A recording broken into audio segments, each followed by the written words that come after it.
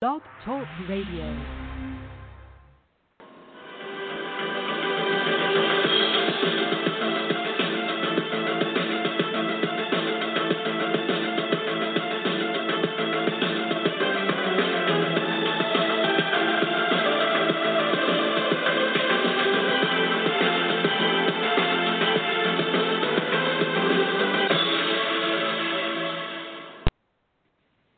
Good evening, everyone, and welcome to the 478th edition of the Feuerstein's Fire American Soccer Show. I'm your host, Daniel Feuerstein.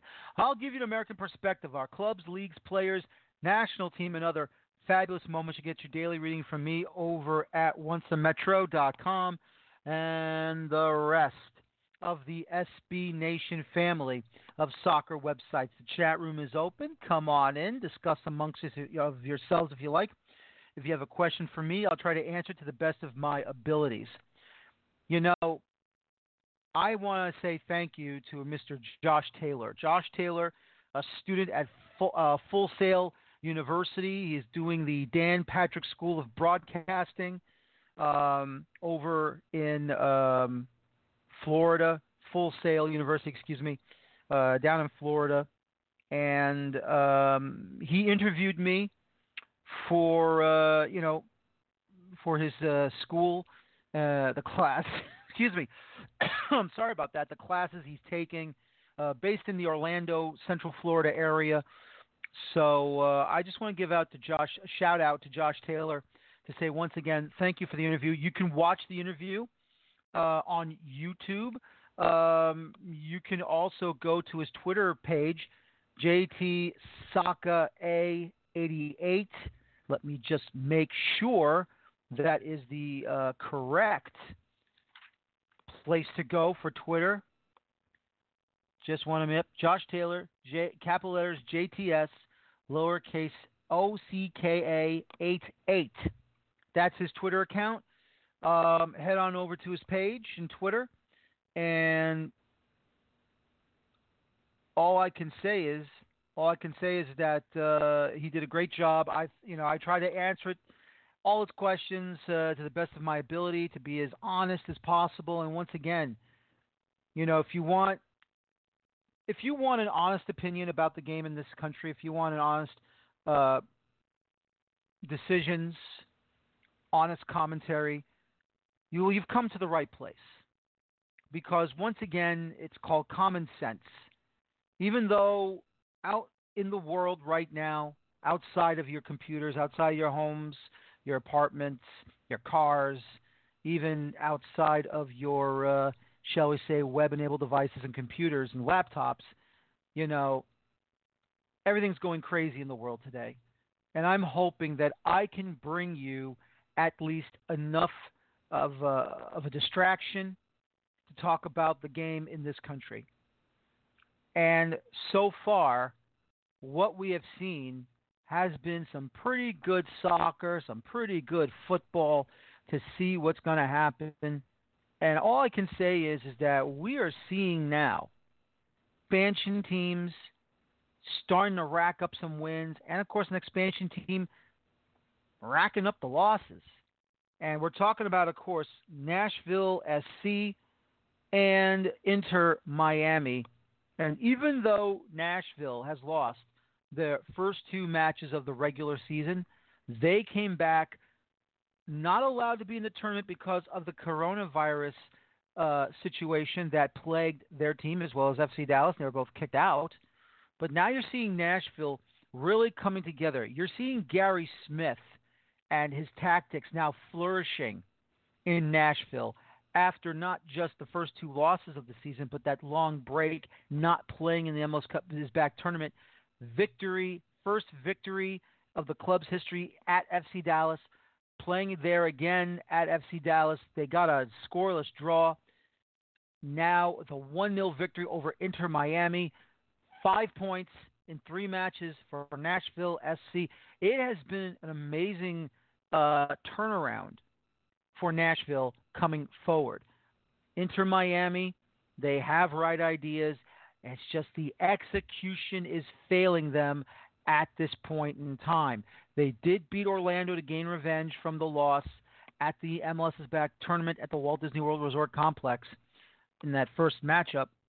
But, you know, for Inter Miami, and I understand Inter Miami fans are, they want to see a victory, then, more than just one victory. They want to see plenty of victories. And you know what? I think some people have to understand that when you come into MLS, you're not going to be like Seattle. You're not going to be like you're not going to be like Atlanta. You're not going to be like some of these clubs that have been, off to a roaring start. You're going to be sputtering. You'll be sputtering like what happened with Minnesota United. One season does not mean it's all over but the shouting. This is a situation where if you're Inter Miami supporters right now, you just have to take it with a grain of salt. You're going to have to roll with the punches. You have to make sure that you are level-headed. This is the start of a brand new team. You're back in MLS. No, this is not the Miami Fusion. Rome wasn't built in a day. Some of these teams were lucky enough that Rome was built in a day. But still, you have to remain calm. You have to remain careful. Don't blow a gasket because you've lost 6 of your first 7 matches. Okay? This was bound to happen. And the same thing for Nashville. You're coming to MLS. You got off to a bad start. The pandemic hit.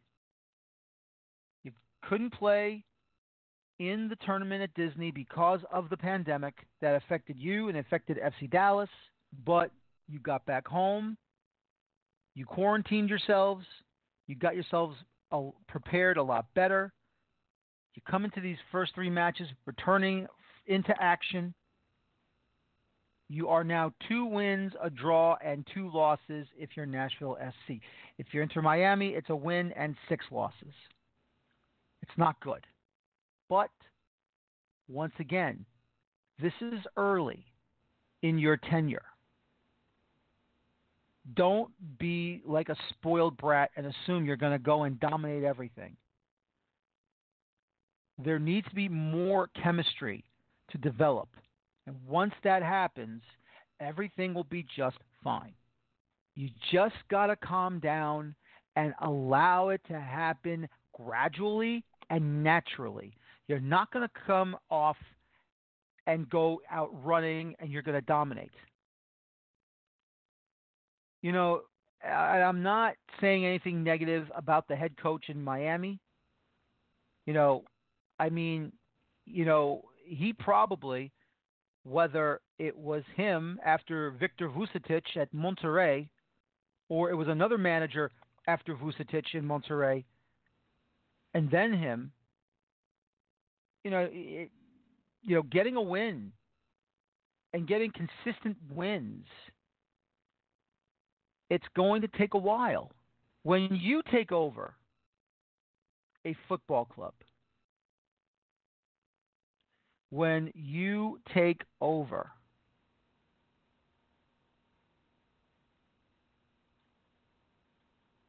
and you got to go out there and perform at the highest level in American soccer, you have to be aware of what you're doing. You have to be aware of the situation. You have to be aware of what's going on. And at the same time, you must be very, very calm. You cannot go and lose your heads. You cannot lose your heads. Because I'm telling you right now, it makes no sense. It makes no sense to lose your heads and assume that the sky is falling. Can't do that.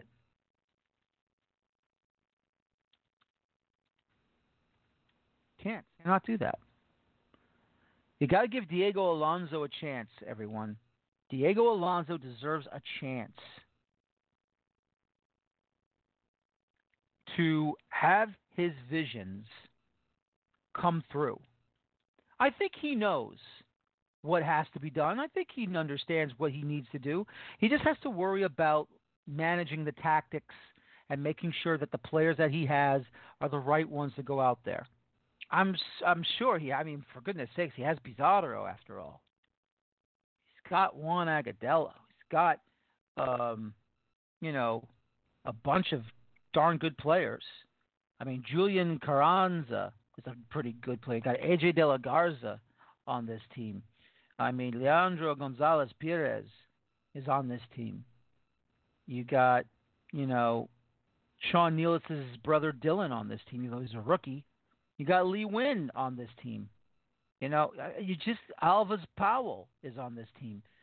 You just, and of course the goalkeeper is Luis Robles, who's been in MLS, for as many years as he's been in this league, and he's doing great. Ben Sweat, Breck Shea, Will Trapp, Roman Torres, Victor Ulloa. So, once again, Inter Miami fans, you got to calm down. You got to take it easy.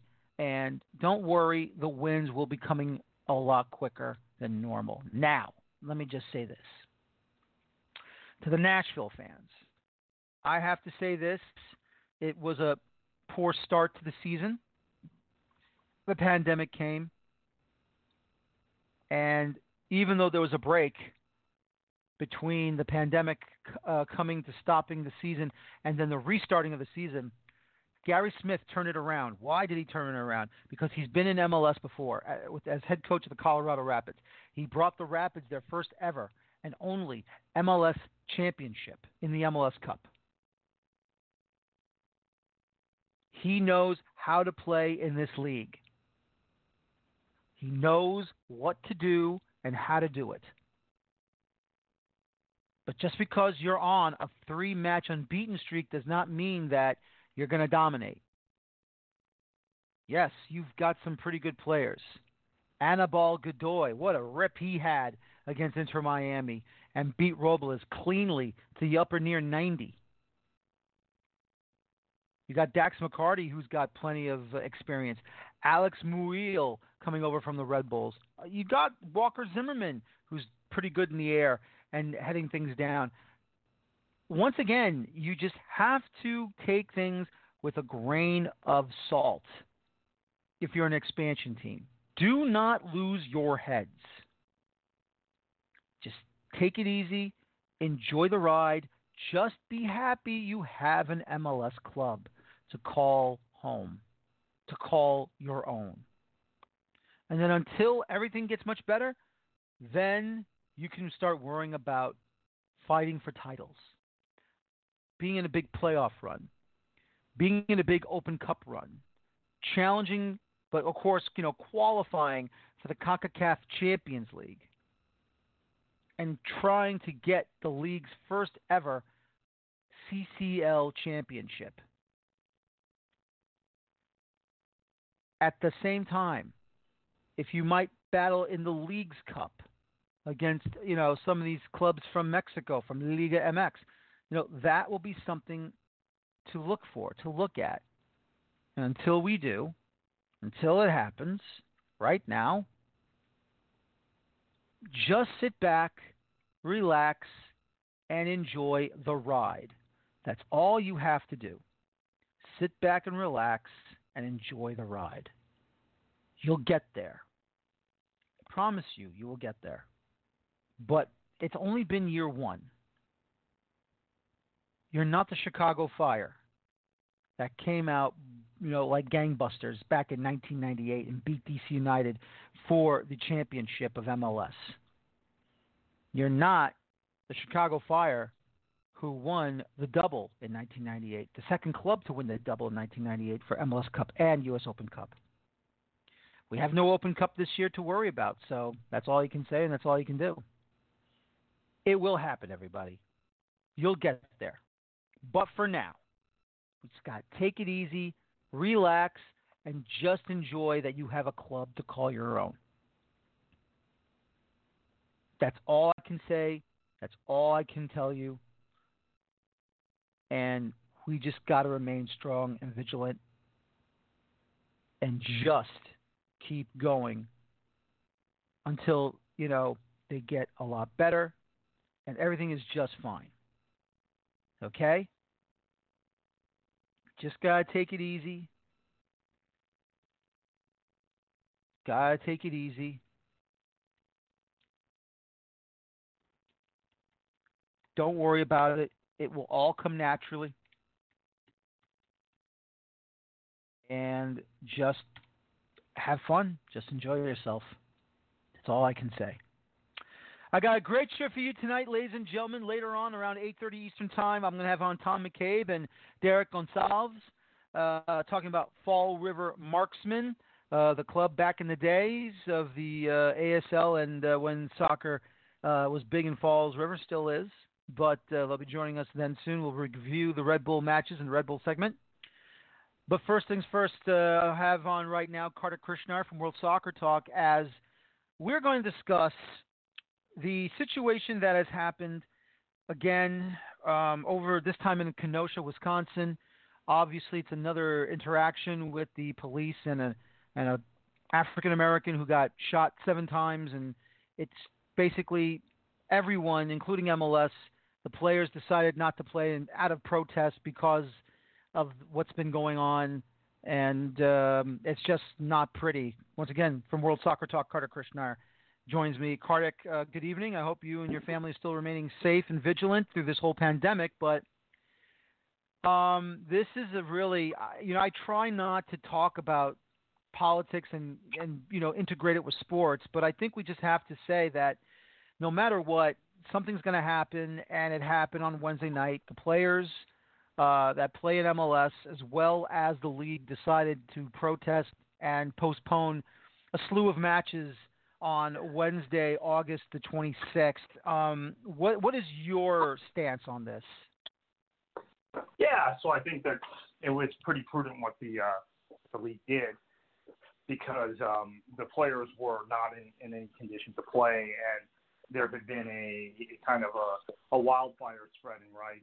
The Milwaukee Bucks said they weren't going to play their Game 5 against the Orlando Magic, and then that spread to the Milwaukee Brewers. Now, the Braves had a doubleheader, right? So their Game 1 had already started, so they played their doubleheader. And then I think there was some indecision. I'm not quite sure what happened in Orlando, but they decided to play that game, Orlando and Nashville. And Orlando City's just been playing some phenomenal football of late, so they got the 3-1 win. But here in Fort Lauderdale, I know Atlanta United did not want to play the game, and I'm not sure where Inter was, the club called Inter that Atlanta was playing here. I'm not sure where their captain or their players were, but my understanding is Atlanta did not want to play. And Atlanta, you have to remember, Atlanta United has done just a phenomenal job of cultivating a different kind of fan base than most MLS clubs. So they have a lot of African American fans, and they've cultivated a lot of people in urban Atlanta. They've done it really well in terms of, and that's part of the reason why they draw twice as many people as most of the MLS teams. I mean, I don't want to make this exception where I'm picking on the rest of MLS for not broadening their fan base, but Atlanta United has a very broad fan base. They've gotten in touch with the African American culture in the city. So I think those players felt a responsibility. Hey, we can't play with this going on. And fortunately for them, because I don't think they would have played, right? And it would have been terrible if they had ended up forfeiting the game or something like that would have happened. Fortunately for them, I think smarter heads prevailed. They didn't play that match, and then MLS quickly called it a night after that. But I think more interesting is what happened the next day with Delroy Hansen, and we can talk about that because that was fascinating, and that just poured gasoline on the fire. I gotta say that kind of threw me for a tizzy because how many times people were when Mike Petke was the head coach, he said something I guess wasn't too good towards The referees, of course, being from a Spanish-speaking country in Central America, but still, though, or Mexico. The point is, though, is that Deloy Hansen apparently has been notorious with this, and he let one rip, and now he's being forced not just to sell his MLS and USL clubs, but also the NWSL clubs, and it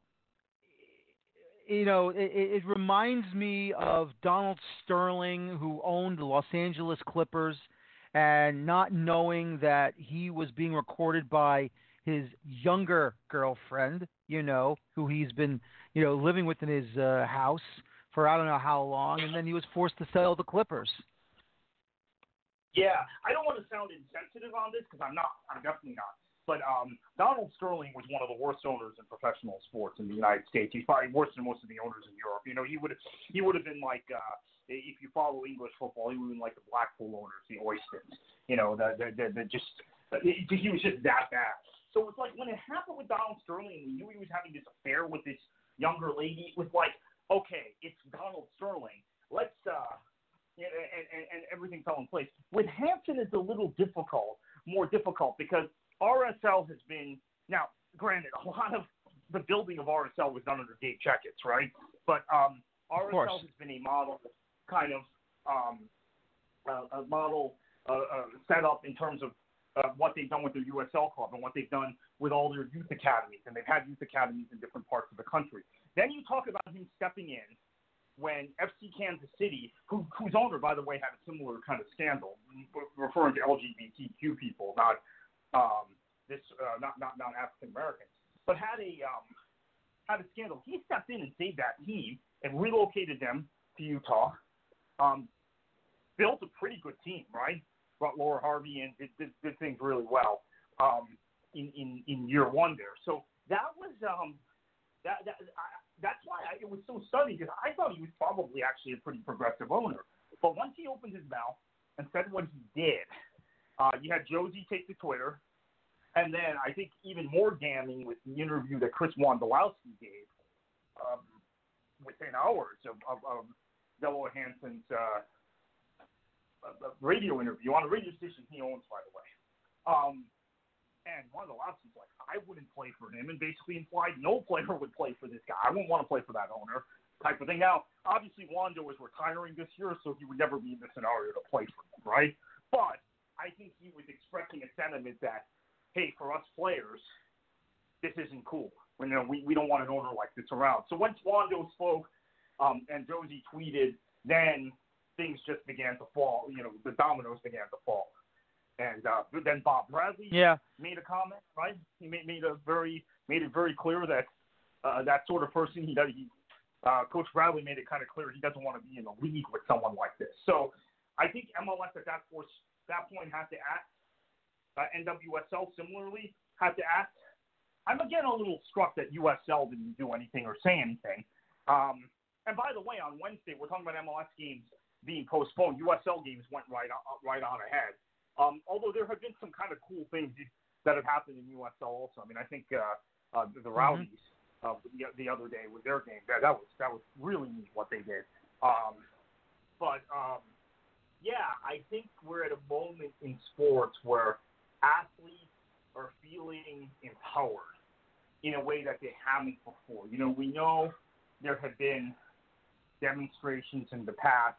There have been athletes who have taken strong stands on issues and influence things. But I don't think quite. I mean, I remember. I mean, and you're a Knicks fan, right? Are you? Yeah, I'm a Knicks fan.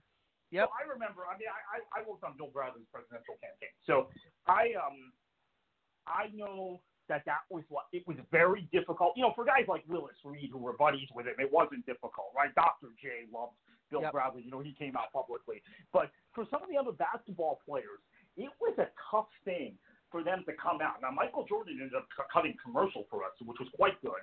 They didn't really talk about that in the 30 for 30. They wanted to imply Michael Jordan was a Republican, but he did cut a really good ad for Bill Bradley. But I remember just the difficulty in that campaign of getting athletes to step out. because it just was a passe thing. That was 20 years ago. And some of them did, like, Clyde Frazier, Willis Reed, the guys who played with Bradley did, and Dr. J did. But for others, it was like, hey, I don't want to get involved in politics. Half my fans, if I support Bill Bradley, all the people who are Republicans won't like me. And it was a pretty normal reaction. I can't blame any of them for it. So it's interesting to see 20 years later, that's not the way a lot of these people are thinking. I think a lot of them are thinking now, hey, we are empowered. We want to use our power to influence the world. And Josie has been pretty outspoken on this stuff in the past, so I'm not surprised by that. What I was surprised about, I think, was the reaction from MLS fans. I think most fans were like, don't play. That's what's really surprising. So I thought, okay, there were going to be a lot of fans. It would be 50-50. It wasn't. It was like, okay, I'd say like 20% of the fans were angry. But it was like 80-20. I mean, I think most of the fans have the players back with this. I don't know if it's the same in the other sports, but in our sport, that's what it was.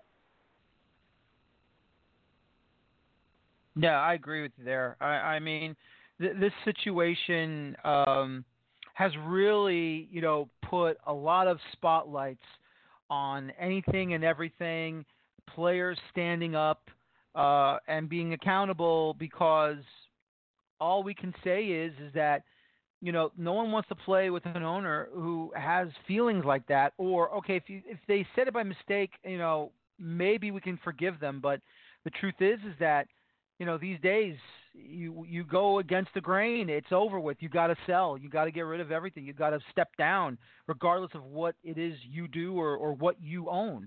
I mean, I feel like that there's a lot of change in the world right now. There's a lot of change going on right now in our country. And we're seeing what's been going on out our windows, especially on our televisions. There's a lot of craziness going on. And all I can say is that, are we going to find a common sense solution to all this? Or are we still going to go completely nuts?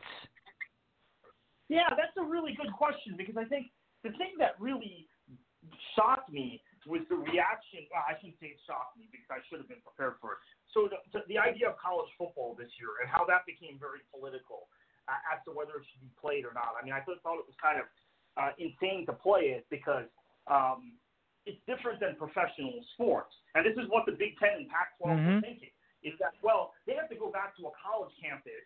They're in a bubble, essentially, already, so they may be bringing COVID right back. They're exposed to other things because of the game. They might be bringing COVID right back into what is effectively a bubble, a college campus. So I think it's very different than MLS or NFL or NBA or the NHL play, right? So where are we going to find some common ground? This is now becoming look, I think one of the things I've seen with the fan bases, and I would say starting with the Women's World Cup last year, which became very political, Megan Rapinoe and others, I think you're seeing a divergence of people who tend to be more liberal people watching soccer and watching basketball. And I think the basketball-football thing has always been there. By the way, when I used to cover college sports, I used to talk about it all the time, that I found more Democrats like college basketball, more Republicans like college football. So at least at the college level, it's always been there. And then I think Major League Baseball kind of has both, or kind of centrist people. And then you're seeing more conservative people gravitate to football and whatever else, golf.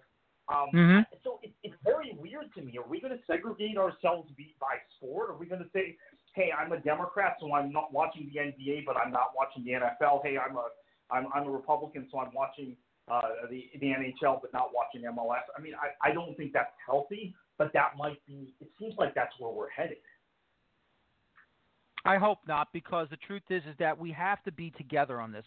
We all have to be together on this issue. And let me just say finally about this issue, Kartik, we were all together on what happened to George Floyd. There was no way we were ever against the situation that happened to him and how he died. He shouldn't have died at all. Yet then 2-3 days later, everything broke out and everything went to hell. So all I'm saying is, if we found common ground with the George Floyd situation, I'm assuming we could come to common ground on everything else. Yeah, I think the thing that's really exacerbated this, okay, and I know right now it's all about race and police violence and police brutality. The trigger on this was COVID, okay, because I think what ended up happening with COVID is that we ended up getting into our camps on COVID. There was half the country who wanted everything reopened, didn't want to wear masks, got angry about the shutdown. There was another half of the country that wanted the country shut down for a long time, and then when we reopened, everybody wearing masks, etc. If you follow me on Twitter, you know which side I'm on of that debate. But I think that was the trigger on everything because we got so polarized by the virus that then that just spread to everything else. So I actually think while the news media is saying George Floyd's killing was the trigger on everything, I actually think it was coronavirus. I think if you have the George Floyd killing in February before COVID's here, I think it takes a different course, and it may have petered out. So I really think this goes back to COVID and the entire kind of disorientation of what's happened in sports goes back to COVID. So, we'll see how this plays out. MLS is playing, USL's playing, and last thing I'll say before I hang up is NWSL comes back shortly, and I'm interested to see how fans receive that because they've been very openly political, many of the women's soccer players. So will there be a backlash against them, or will they be embraced? That will tell us a lot about how this thing is going to play out. Absolutely, Kartik. Thank you again for joining me tonight, and I'll talk to you next time. Take care, my friend. Great. Thank you, Daniel. Thank you. Kartik Krishnar from World Soccer Talk as we talk about the situations. Of course, MLS saying we're going to postpone matches along with the players because of the situation that's been going around our nation. But right now, ladies and gentlemen, these are the people that you want to talk about. These are the people you want to really, really know about the history of a certain club that has laid down roots. They're still there till this day. We're talking about, of course, in Fall River, Massachusetts, the history of the Marksmen. And I'm very happy to have these men on. One returns. One is a brand new guest. First things first, U.S. soccer historian and filmmaker Tom McCabe joins me. And joining in for the first time ever, Mr. Derek Gonsalves. He is a historian on the Fall River Marksmen. He invited Tom McCabe to come up, and he gave him a tour of the areas of the most affluent parts of the town to where they played, everything about the history, who owned what and where, and it's just wonderful to have these men on.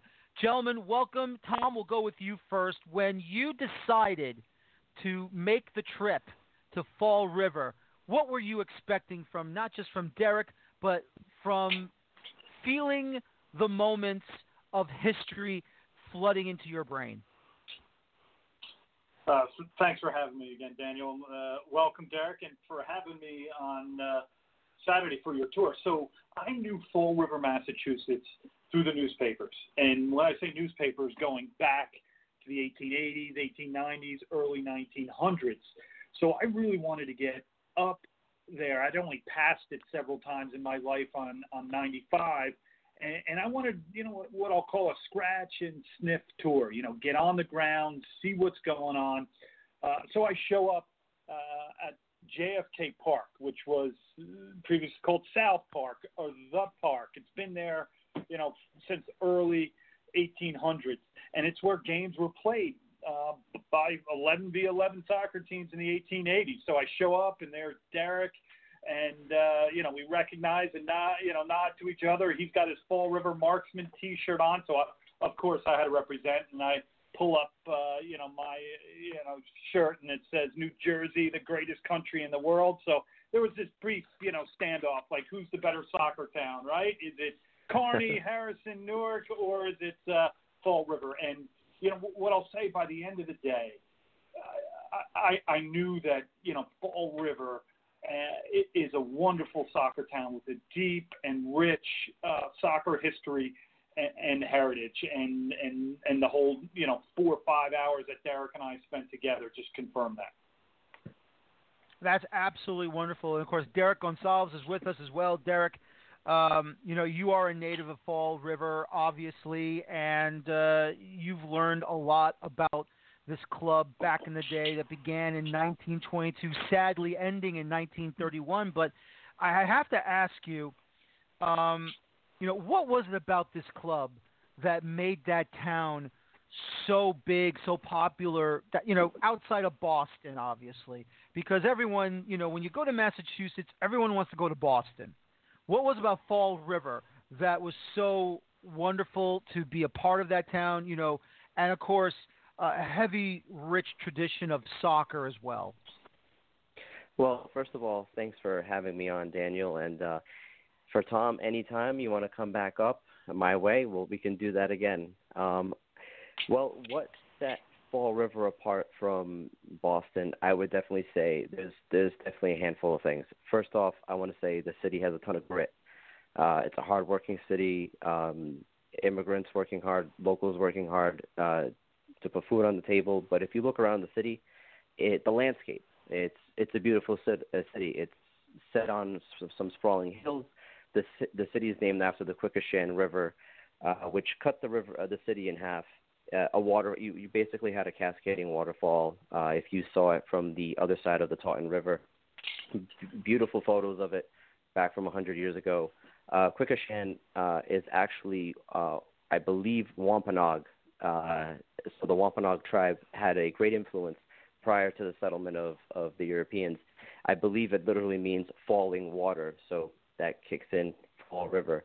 But just its history with the textile industry, bringing in the immigrants, the grittiness of it, and the big boom. It grew so quickly, so it had to challenge Boston. It had to say, hey, there's another person in the state that can handle its business. And I think when you add the silverware and all the cups that the predecessors of the Marksmen brought in, and then the continued tradition of winning that the Marksmen did in their short existence, I think solidified the city's attitude and just tradition of winning in that era. Tom, I wanted to ask you this question. Well, go ahead. Yes. Let me jump in and add one thing there. I know a lot of your listeners, or some of your listeners, probably watched the English game at the beginning of quarantine, which was, the early beginnings of the game in, the modern game in England, in particular Lancashire, right? So you're talking Bolton, Preston, Manchester, Liverpool, all these soccer towns, football towns that we know of from England. So these folks are the ones who are coming over to Fall River in the 1870s, 1880s. Yes. First time on the ground in Fall River, I was shocked at how many mills.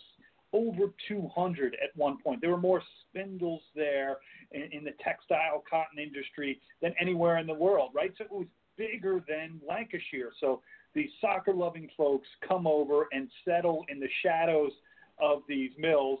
And while I'm touring the town by myself before I met Derek, I'm posting some stuff on social media, and someone says, go to Hartley's Original Pork Pies.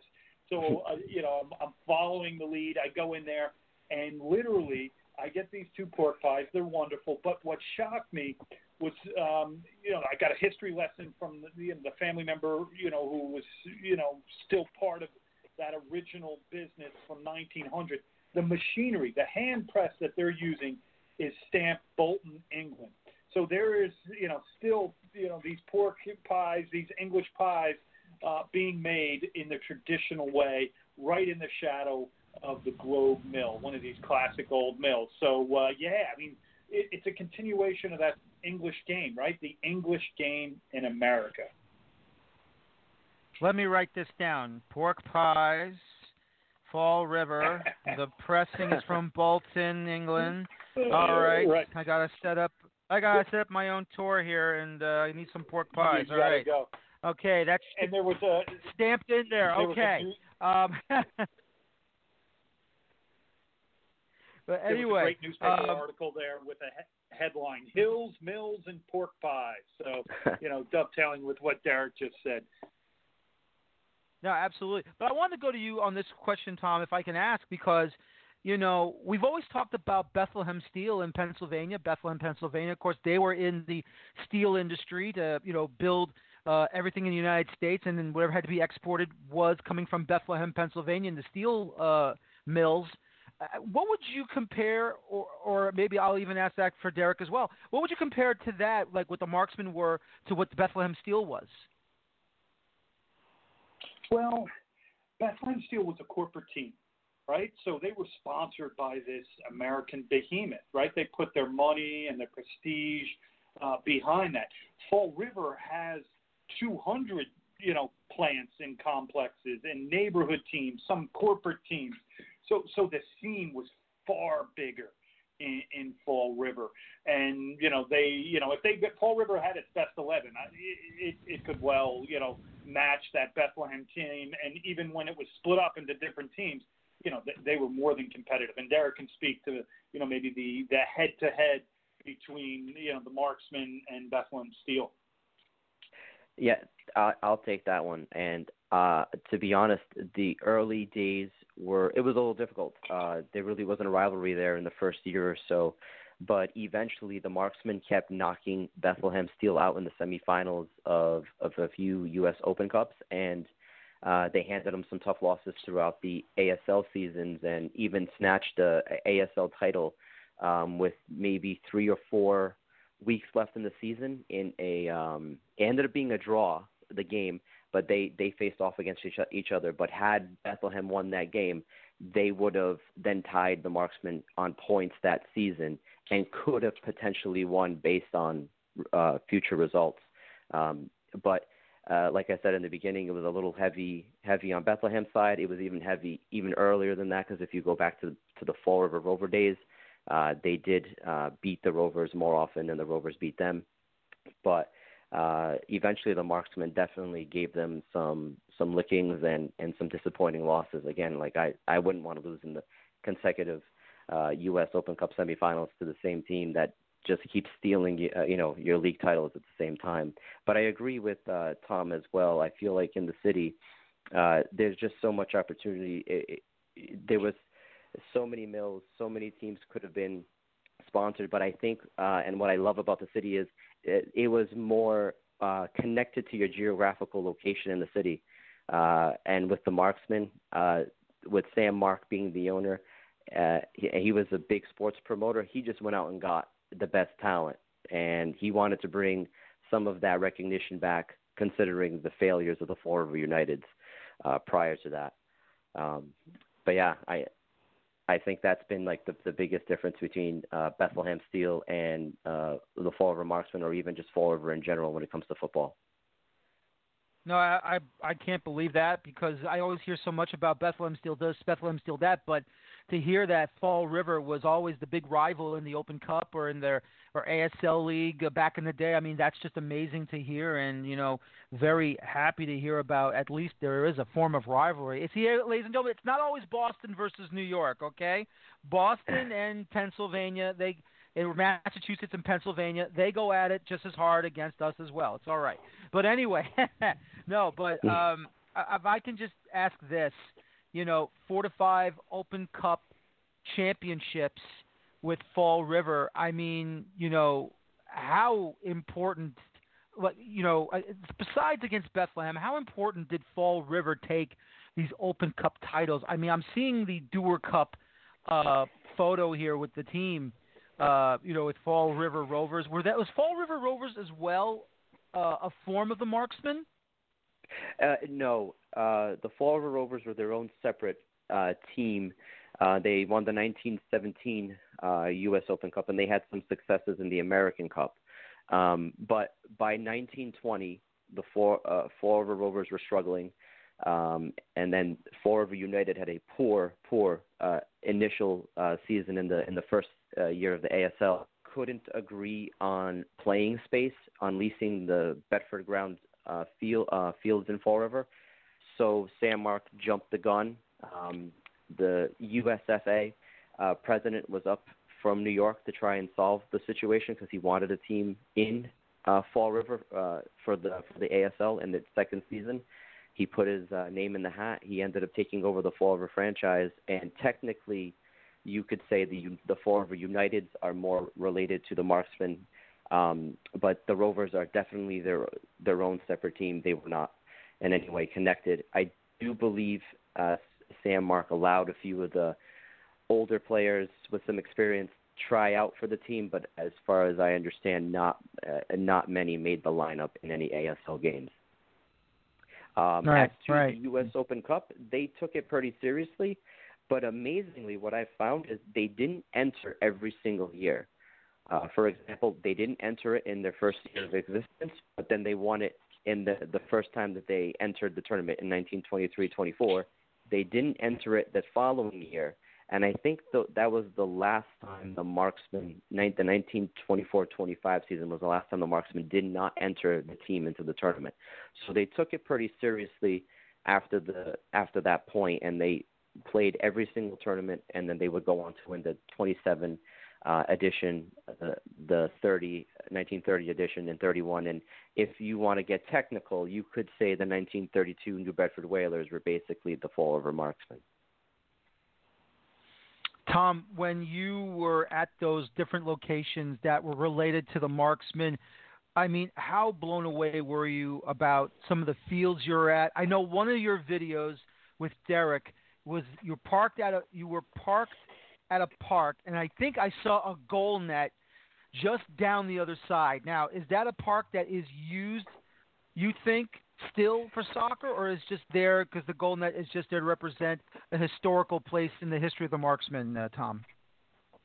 I think the one you're referring to is the Billy Gonzalez field, right? Named after the Babe Ruth of American soccer, and that's very much being used. It's field turf. It has lights.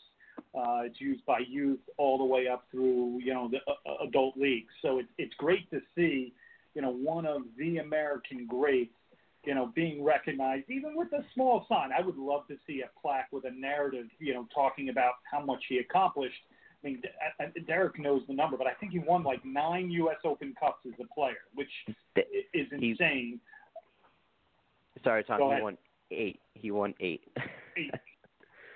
Yeah, which is amazing. And then, Derek drove me by, his childhood home and his neighborhood. But the field you're referring to is Marksman, the stadium, Marks Field, by, the entrepreneur and I guess team owner of the Marksmen, Sam Marks. And what's interesting is to see it literally right in front of, the mills, right? Right near Shove Mill, and the other one's escaping me right now, the name, but I can Bourne. picture it with, the Bourne Mill with the, the clock tower. So it's almost like, the clock end at Arsenal, right, where you can see the game starting at 3 p.m. And then by 3:45, it's halftime, 15-minute halftime, and then the second half goes from 4 to 4:45, right? I imagine the same type of thing happening, at this field or fields like it. And it's overgrown. You can see some fencing. And what was really cool is we were posting these, videos, discussions started to happen. And Derek can pick it up from here. Mm-hmm. There was a debate in the last couple of days as like to where the actual field was, so you're trying to recreate from, the historical record, from aerial photographs, from what people have said, from still photographs, like exactly where was, the 120 by 75. Yes, that's true. It turned into, I wouldn't say heated debate, but it was definitely brought up questions. And yes, so where we actually stood in the parking lot is where most of the original field actually was. And with the aerial photos taken in the 1930s, and you can compare it to the ones available in the 50s, the stadium basically went through some changes in terms of size and design and function, obviously. It even held, it was used for baseball games, obviously soccer, and it was used for midget car racing.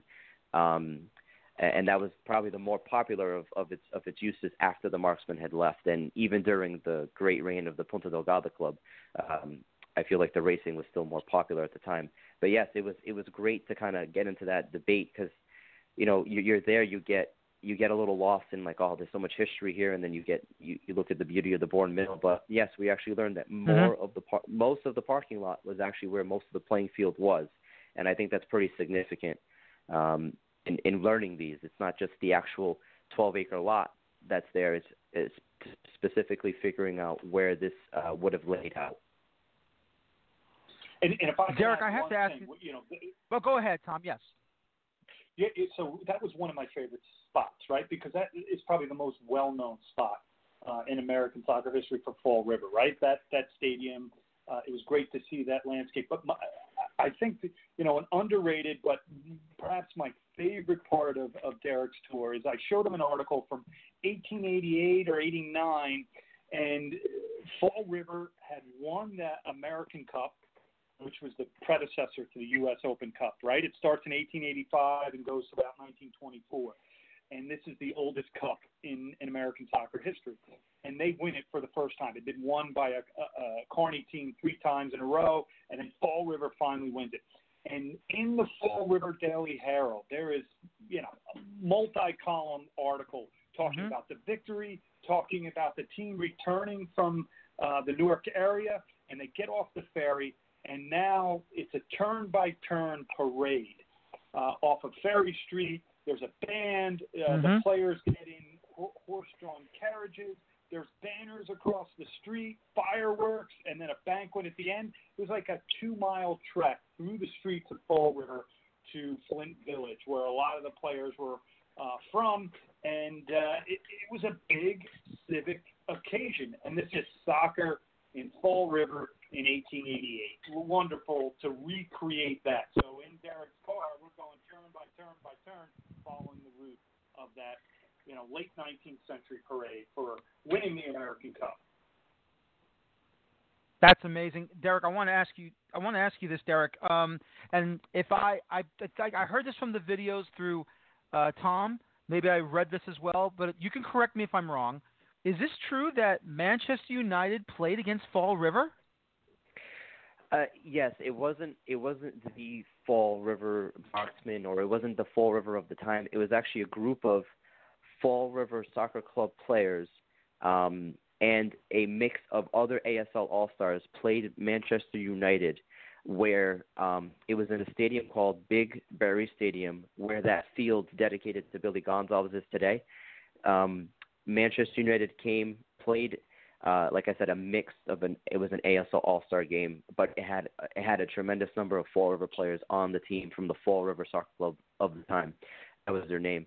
And I do believe Manchester United won 11-1. And prior to Manchester United, Belfast Celtic, which was a huge up-and-coming club in the UK at the time, I've had several people reach out to me to see if I can help them finding articles, and I have.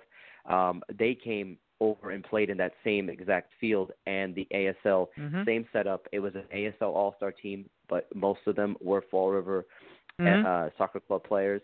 I believe the score was a 2-1 win for the ASL team. That's amazing. Let me ask you this though, Derek, if you don't mind me asking. Would it? Because I know there's an updated version of the Fall River Marksman. I mean, obviously it's not under Sam Marks, name, or maybe it's not under the family, but that's of course my assumption. Do you think if they ever were a bit, shall we say, brave, contact Manchester United to maybe come over for a summer match? Now, obviously not now because of the coronavirus situation with the pandemic, but maybe somewhere down the road, do you think that maybe give Ole Gunnar Solskjaer a game in the summertime to come over, maybe like in an anniversary type of situation? Oh boy, that's a very loaded question. Well, let's start off with this. I wouldn't be doing what I'm doing now had the current team and Andre, the president, put out all the information that he's been doing for the revival of the club. You can call it a Phoenix club, you can call it a revival club. And I told Tom, we're not here to steal any glory of the original Marksman. We're just here to bring it back into the light. We want people to remember the 6 ASL titles, the 4 U.S. Open Cups, the 1 Lewis Cup, and the great number of international exhibitions played in Marks Stadium and abroad. So I guess the second part is I don't know if we're ready for Manchester United right now. So let's just leave it at that. But, something that, the president, Andre, would like to do is recreate somewhat of of a tour of Europe or inviting some local bigger clubs that may have had some significance back in the 1920s and 30s playing against the Marksmen. There's still a lot of amateur clubs that would have played against the Marksmen in the U.S. Open Cup and other cups that still function as amateur sides here in Massachusetts.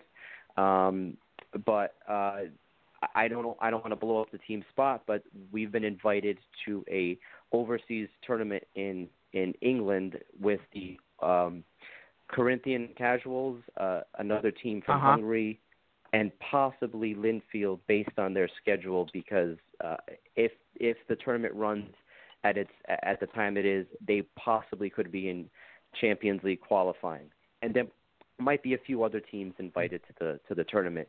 But we feel like that would be a nice honoring of the tour that the Marksmen did in Europe back in 1930. Wow.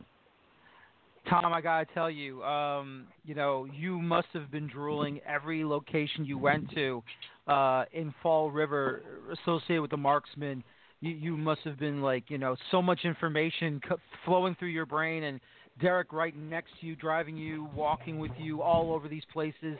I mean, it had to be an amazing wealth of knowledge that you received. Will you be creating another YouTube movie? Yes. Yes,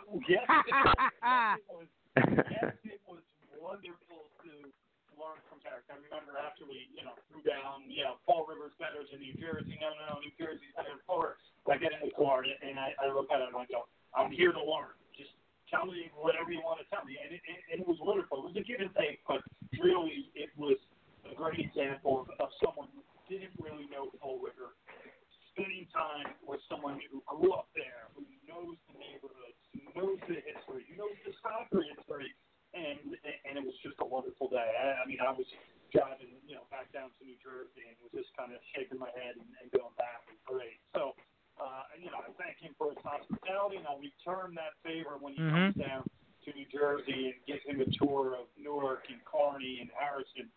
As for the second thing, yes, we are me and a handful of others are working on a second documentary project.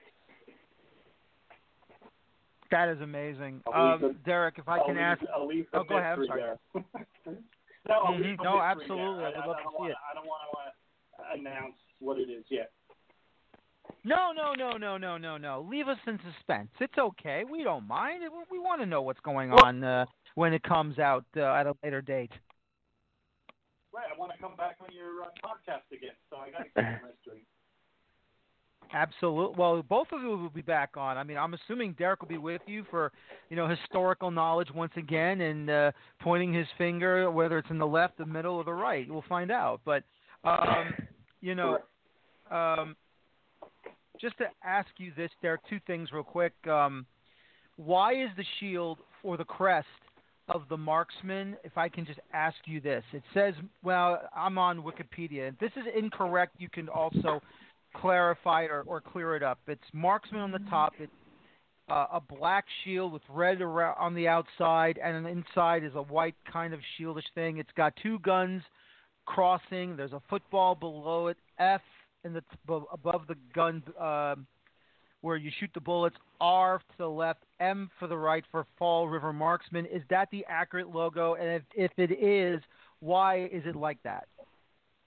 I'm going to go ahead and say that it is not the accurate logo. I believe that was a production made by,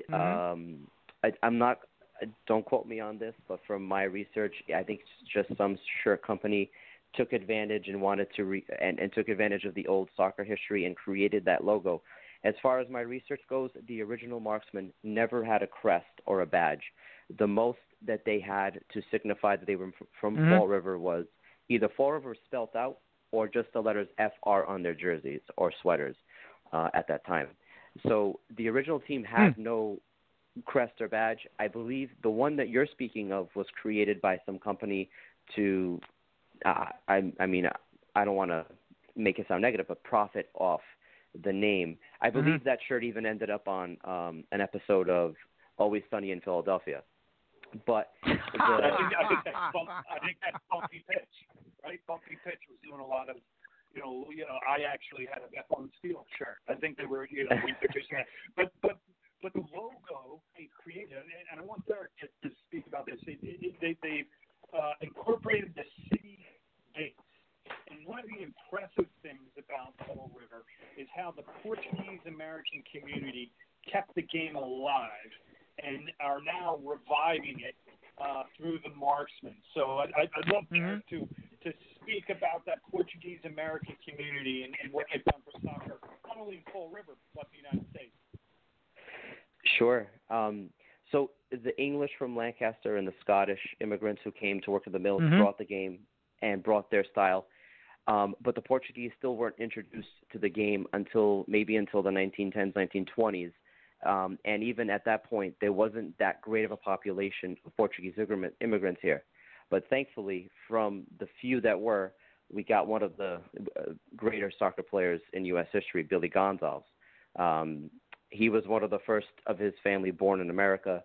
He was one of the first Portuguese, stars you can say.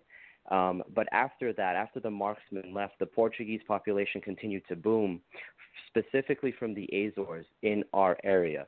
That's an archipelago in the Atlantic Ocean. You guys have to go visit it if you haven't done so yet. It's the Hawaii of the Atlantic Ocean. So continuing on in the late 30s, early 40s, Fall River FC, the successor of the Marksmen, failed. They had moved to New Bedford to become the New Bedford Whalers, and the ASL2 was at that point more amateur than pro.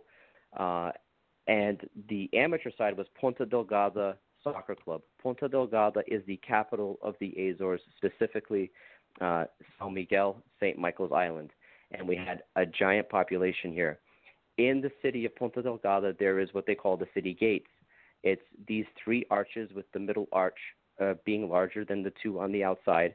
And they have amazing detail in the peaks and in the monuments on the actual arches.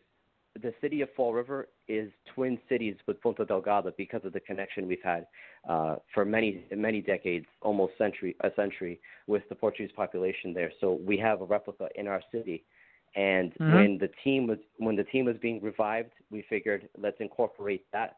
On our current badge is a badge, and on top of the badge is the city gates. In the middle is the marksman's cross that you would see for the marksman in the military. Once you get that badge, it's just a cross. And inside the cross is an old leather soccer ball, an old leather ball that you would see. And then we have FRMFC for Fall River Marksman FC. And below that, it's 1922, just to honor the original club. But we wanted to bring in the Portuguese population because had it not been for Ponta Delgada Soccer Club, who won numerous U.S. amateur cups, I think they won 4 out of 5, and it was 3 in a row, and then they won the U.S. Open Cup in 1947. The majority of that team represented the United States men's national team in Olympic qualifying and in later World Cup qualifying games. One of the U.S. stars in the 1950 World Cup was John Souza. He was the first American selected to the World Cup All-11 for that specific World Cup. And then the next American to get that title was Claudio Reyna in 2002. So that shows the significance of the Portuguese in the city and keeping soccer alive as best they could. And unfortunately, even Ponta Delgada died away. And I think by the late 1950s, Mark Stadium was gone. It was turned into a drive-in movie theater, and then that was destroyed and taken away. But the significance of the Portuguese keeping the game alive was very key after the Marksmen, and I think that it was the right thing to do to add a connection to them to the new crest.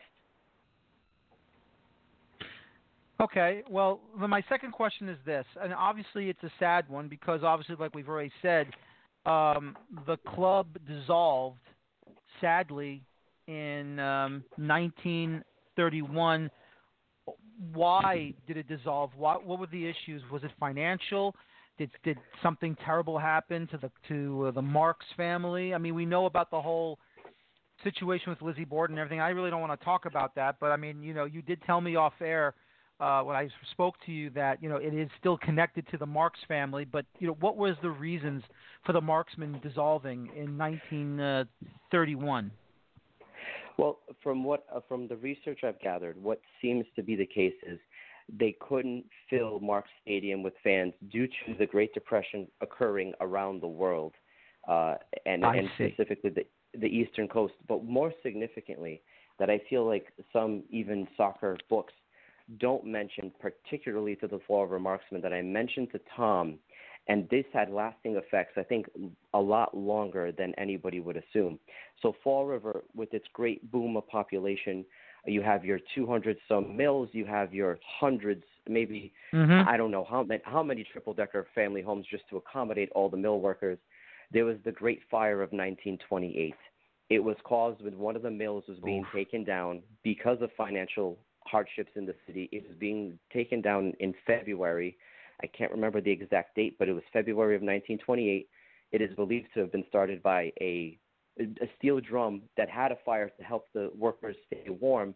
They lost track of the fire, and it eventually spread. It cost $20 million of damage in 1928. I did a quick equivalent to today. That's like a city losing $303 million within 4 hours. The fire lasted for about 4 or 5 hours, and it destroyed. Thankfully, it didn't kill anybody. No one actually perished in that fire, but the sheer damage it caused to the city was too much. And in my opinion, specifically for Fall River, I think that's what sunk the Marksmen. You lost numerous mills.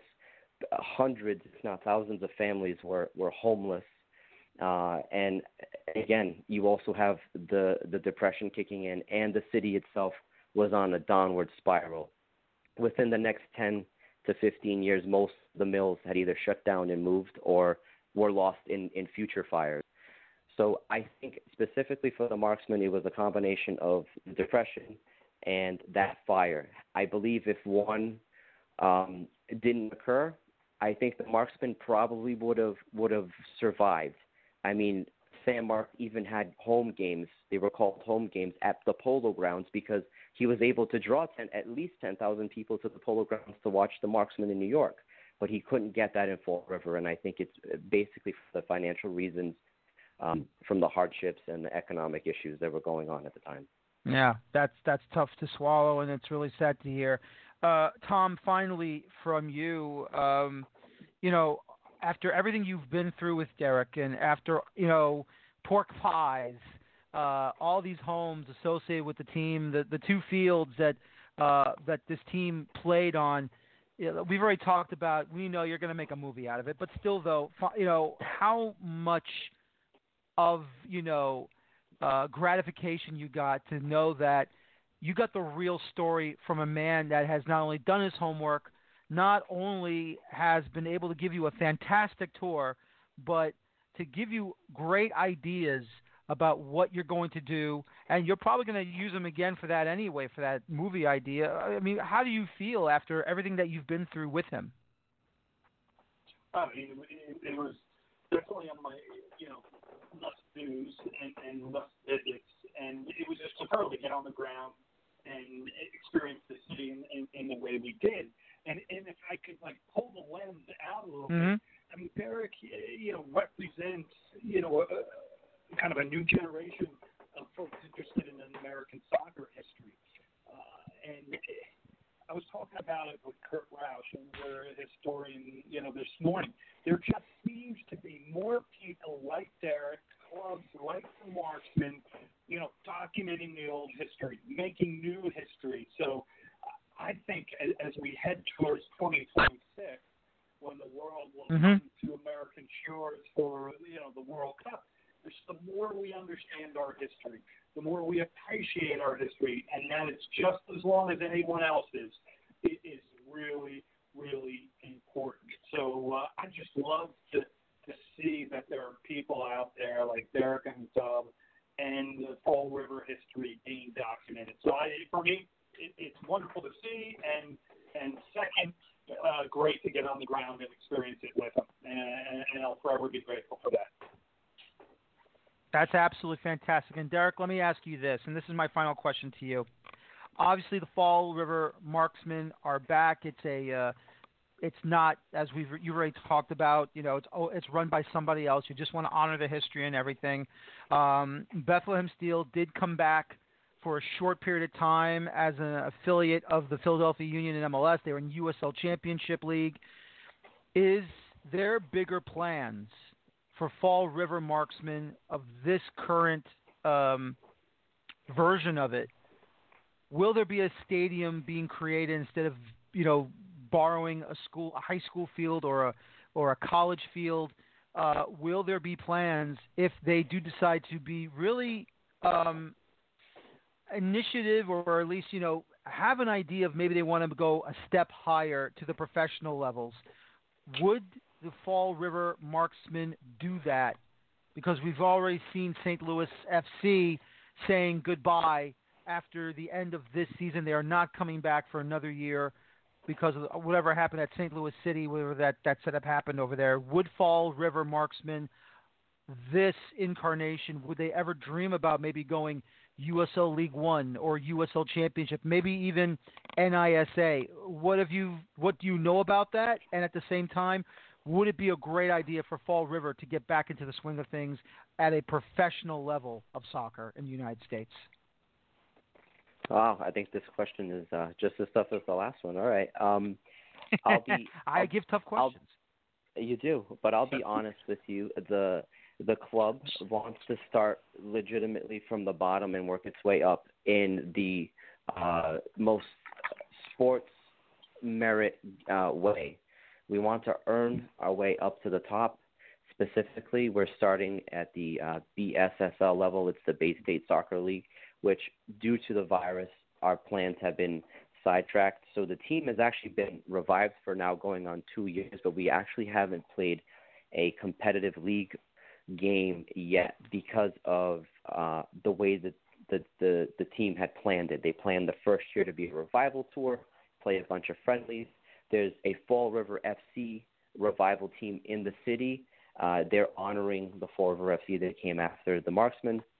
We have set up something called the Taça de Fall River, which is the Cup of Fall River. It's in Portuguese. We played our first version of it last year. Fall River FC won 4-3 on aggregate. We're actually going to play leg one this Saturday with Fall River FC. So in terms of games and moving up, we've been delayed by the virus, but we want to move up the BSSL ladder. The BSSL has promotion. So right now we're in the BSSL 3. We want to reach the BSSL 1. We want to win multiple championships there. And then wherever it takes us, we want to go somewhere that honors and respects our promotion relegation ideology. We are very for pro-rel in America. We want to change the landscape to make it accessible to everybody in this country and not just pay to play. We want to make sure kids who don't have the opportunity to play. We have plenty of ideas coming up, but again, it's been a little iffy due to everything that's currently going on with the pandemic and the restrictions. But if 10, 15 years down the line, we can enter something like the USL Championship or even start our way up, and I would prefer to just climb the ladder. Whether the pyramid is open or not, I would rather climb it through merit and our sporting merit. Now, as for Fall River, I think they would benefit from doing something and working with the town of Tiverton of Rhode Island, which is where Mark Stadium actually was located. It was just over the state line, literally. Tom can tell you. The GPS said, "Welcome to Rhode Island" in Massachusetts very quickly. I think at the very least, a memorial, something should be done. My goal is to get the recognition left at that area, some way, somehow, either a sign, a plaque, and then another field or stadium, call it, with a minor capacity, something greater than your typical high school stadium, but nothing giant either. In another location, maybe honoring it with a similar name, just to remember the history. I'll be honest with you. I've tracked down who owns that area, and if I'm not going to say names, but if it is that person, it would be hard to persuade them financially, because if it's that person, they're relatively wealthy in the area, and they're not talking to anybody about what they're going to do with that 12-acre lot that the Mark Stadium used to stand on. All right. Well, when you get us an update, let me know. I'll have you back on. Gentlemen, thank you very much. I really do appreciate you both coming on. Tom, I appreciate the hard work you've done with your 2 movies you've done on YouTube. Derek, I appreciate all the hard work you've done for the history of the Fall River Marksmen. I hope to have you both back on as soon as possible, whether it be an update on this or some other project you're going to do. Have a good night, and please be careful. Please be safe. Please remain vigilant and wear your masks, and hopefully this entire pandemic will be over with as soon as possible. Have a good night, everyone. Thank you so much. Thanks so much. Thank you so much. Thank you. That's Tom McCabe, U.S. soccer historian, Derek Gonsalves, the Fall River Marksman historian, talking about the Fall River Marksmen, and of course Tom's trip to Fall River with Derek to visit all those historical areas. Time now to talk about the local stuff. New York Red Bulls on the road, 2-match road trip. The terrible loss in Philadelphia. Excellent draw at New England. First we go to Philadelphia. The worst opening 45 minutes I've ever seen from this club. No energy, no spark. Yes, they were scored on with ease. And all I can say is that for the Red Bulls, they fell asleep on Kasper Przybyłko. I keep forgetting how you pronounce his last name. He's Polish, I know, but so many letters that it doesn't sound like, when you read it, but that's okay. Very dangerous cross that came to him, and he got a quick header, beat Ryan Mera. And even though Chris Armas made the substitutions in the second half, made the proper subs, and they were able to get some chances in the second half, the truth is that it was too little too late. That one goal was just enough for Philadelphia, and all they did was just hold on to the 1-goal lead, and all their defense just collapsed in front of Andre Blake. He made a good save or two, but still, though, collapsing defense will not get your shot lanes, your shooting lanes through. So all you can do is just say, you know what, they did what they had to do, and for the Red Bulls, you got to go back to the drawing board. So we'll just quickly go to the audio right now. Here's Chris Armas first before we get to Sean Davis for that matchup. This is Chris Armas from that Tuesday night on August the 25th. All right, guys, we've got Coach Chris Armas up now. Chris, can you hear me okay? Yes, I can. Cool, we've got you as well. Just get a bit of an opening statement, start with your thoughts on the match before we go to questions. Yes, for us it was a big game that we feel disappointed right now. It wasn't good enough on the night because we talk about good enough being a game, not half a game. So we think that it was completely different in the second half, and it's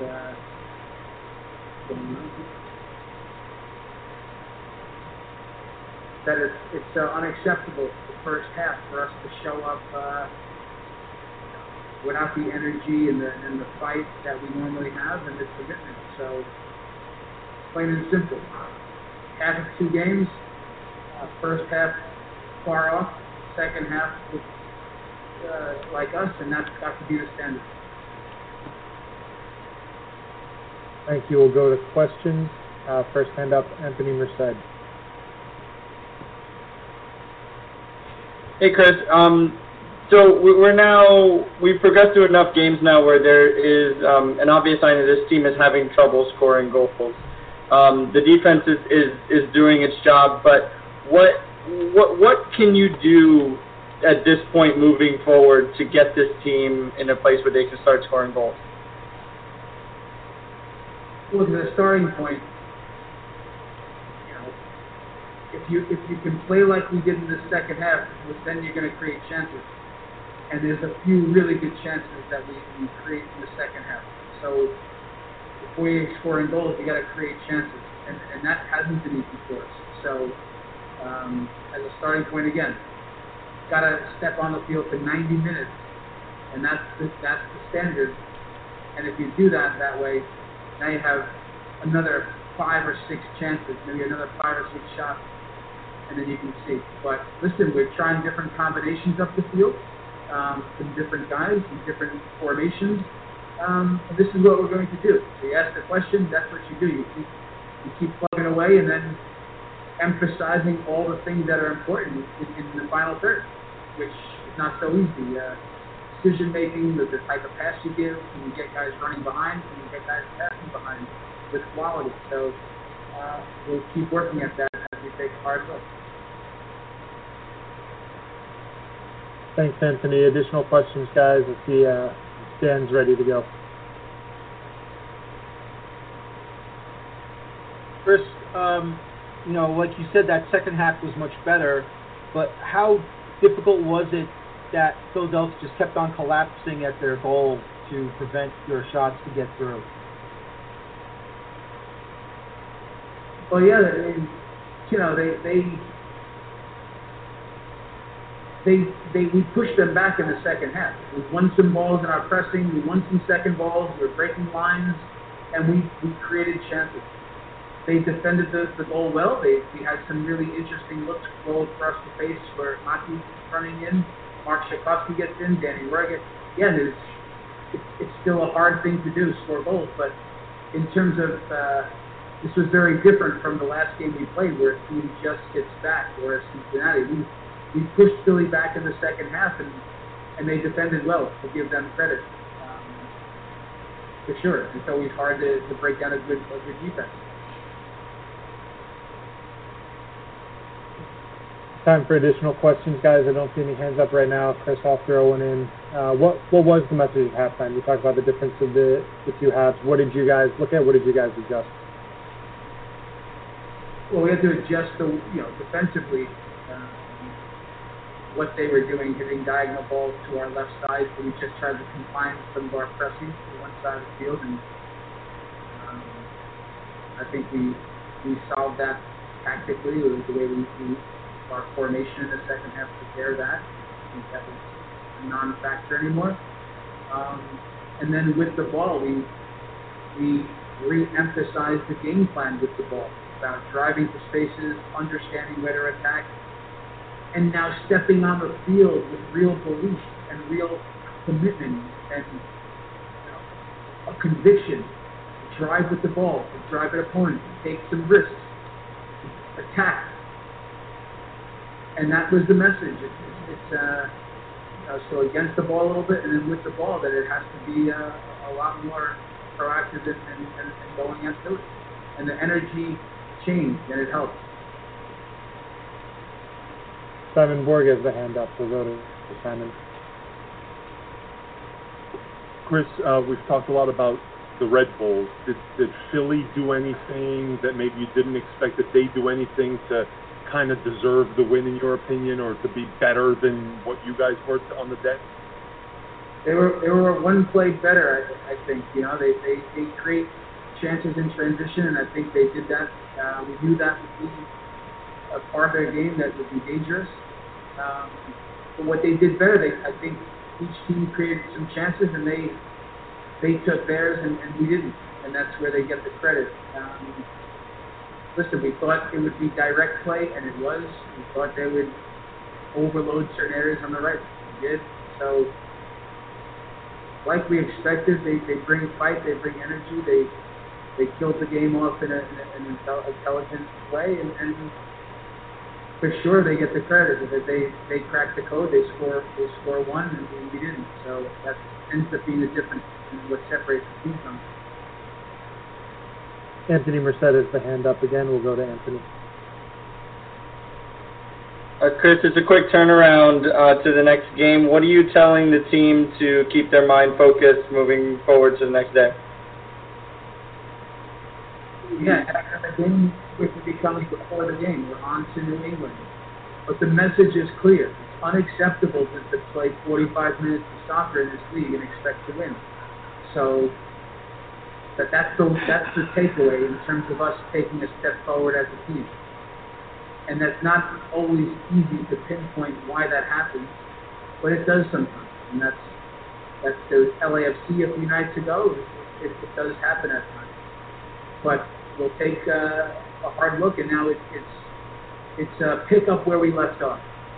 45 minutes of intensity, aggressiveness, attacking, aggressive defending, guys that want the ball, guys that are driving forward, and sticking to who we are. So that's the final message to the guys. And we'll pick up where we left off in a second.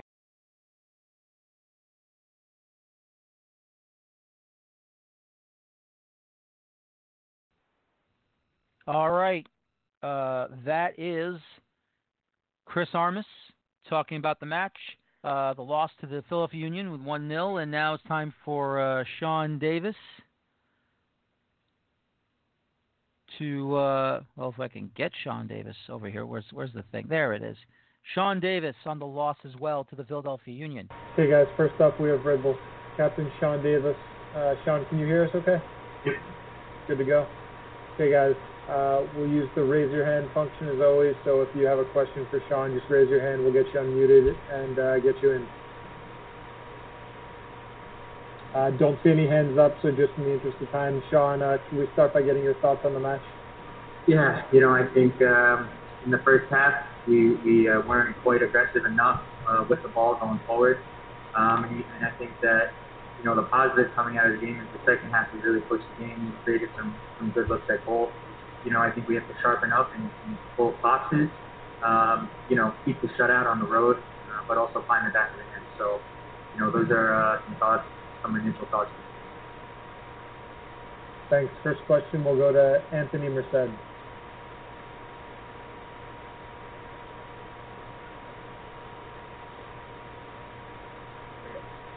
Hey, Sean, can you hear me? Yes. Good. Is there a tension now in the locker room? This team has only scored multiple goals once this season, and that was way back at the first week of the season. Is there a tension now that you guys really need to score and get that off your back to get going? Yeah, I think it's important, especially on the road, to find goals. And, that's something that we're looking at every single day. And, it's not going to fall on one guy. It's going to fall on the entire team. Starting from the back, can we, have a little bit more tempo? Can we drive a little bit more? Can we, open the game with a dribble or the pass out of the back? And then, just finding better looks around the goal. And I think in the second half, we were able to create decent looks, but it's something that we have to continue to improve on. Especially on the road, if you can find that first goal, it's really important. And it can help dictate the result. And so it can force the other team to push the game. And, that works well for us. So it is something that I think as a team we have to continue to work on. We have to continue to look at video, continue to work on it in training. And, I think that we're moving in the right direction, but we still have a long way to go. Thanks, Anthony. Next up, we have Dan Feuerstein.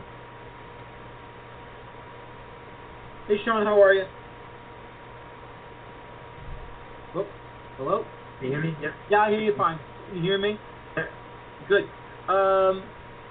It looked like in the second half when you were able to get chances, Philadelphia's back line were collapsing a lot. I know Andre made a couple of saves there, but still, it looked like the back line was collapsing, blocking your shooting lanes. Was that the issue for the second half? Yeah, I think we created a few good looks, like I mentioned. I think their goalie came up with some big saves. There was some desperate defending on their end, but you could see that when we can push, when we can win the ball, play forward quickly, we can generate some real chances. So that's something that we have to continue to improve on, continue to find better, clearer looks on goal. And like I said, we had a couple, but we wanted to create more. So I think that's something that we all have to, analyze. We all have to improve on, and it's no secret. It's something that we're going to look at on video and training, and it's going to be really important in this stretch. Got time for two more if we have them, guys. I don't see any hands up right now. Sean, what was the talk at halftime? Yeah, the talk at halftime was to be a little more aggressive with the ball. To try to get on the ball more, try to pull them apart, try to find spaces. And I think in the second half we had better tempo. We were more aggressive. We were driving with the ball. We were creating some turnovers and playing forward quickly, and I think that's where our best chances came from. So that was the message at halftime. I think it was the right one. I think that the guys took that challenge, and I think that's why we saw an improved second half. But again, we know how difficult it is on the road. We have to score goals if we want to win these games. So it's something that we need to improve on. Time for one more, guys. If we have it, it looks like Dan's hands up again. Last one to Dan. Sean, I know it's only been 2 matches for Jared Stroud, but can you assess his play so far, if you're able to? Yeah, he's a great player. He brings a lot to our system. He can run, he can press. He's good around the box as well. He's quick, he's shifty. So I think we're just starting to see how good he is, and he's growing in each game. So I think he's done well. It's only his second start, I believe, and so it's great to have him as an option. And I think he's doing well. We're excited to have him. He's a guy that scored a lot and created a lot at the USL level. A guy that's trained with us for a while, so I'm really happy to see him get his chance, and I think he's doing well. And he's going to continue to push himself because he has high standards. And, I think as we continue to watch him play, we'll continue to see him grow. So. And that is Sean Davis, captain of the New York Red Bulls. They fall to the Philadelphia Union by a final of 1-0. But they made the trip up I-95 from Philadelphia to Foxborough, Massachusetts, to take on the New England Revolution, and they found a way to get a positive result. I think it was a positive result for the New York Red Bulls. Omir Fernandez gets a great goal. He worked well with Ben Mines to set it up. And then, of course, another lack of sharpness in the brain, bit of a brain fart, unfortunately, for the Red Bulls, as they were allowing the Revolution to go down the field. And, Patrick Segrist, I know it's not all his fault, but once again, you must pay attention to Teal Bunbury when he is getting the ball. And when he has the ball, he does something amazing, whether it's scoring a goal or he sets up a goal. And he set it up to Gustavo Bo, and he buried in the back of the net 1-1. Now, if you're a New England Revolution fan, you're completely disappointed because the truth is that you're a team that's better than the Red Bulls are. That's just the truth. I mean, there was no Danny Royer out there. The Red Bulls have good young players in the starting 11.